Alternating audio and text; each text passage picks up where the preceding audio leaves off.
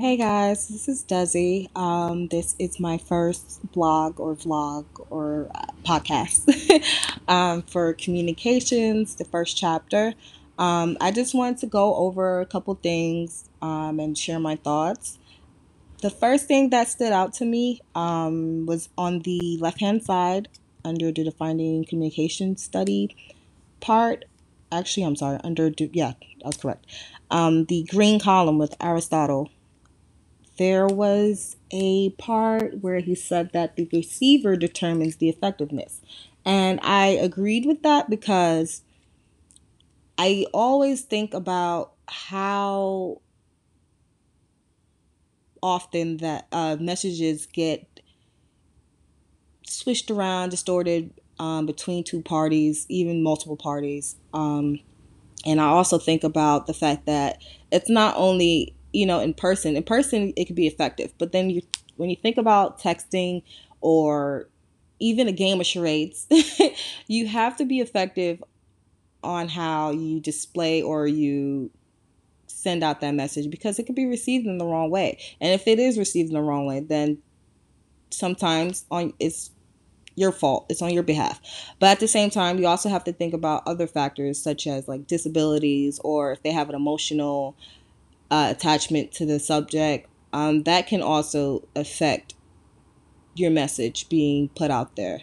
The next thing that stood out to me was towards the end in the communication study and you part.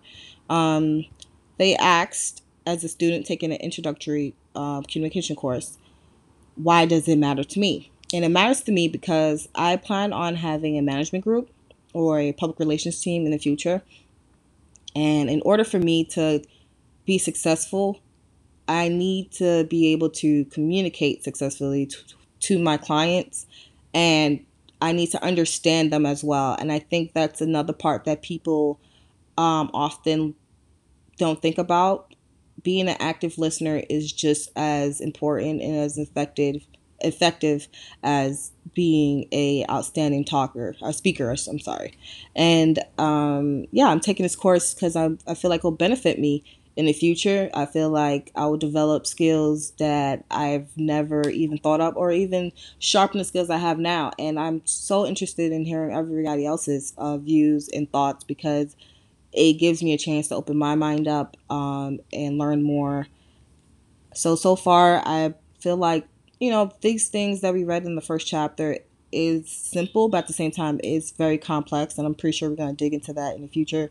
The linear model, you have a sender, goes through your channel, you have a receiver, and then, noise, which could be external, internal, which I was pretty I mean, we know these things, but we don't really think about it. So when you read it and you're actually diving in and taking in different of examples, it gives you a different outlook and makes you think, all right, maybe I'm just like not really communicating with people, especially in relationships and things of that sort. So I look forward to learning more in, the rest of the semester.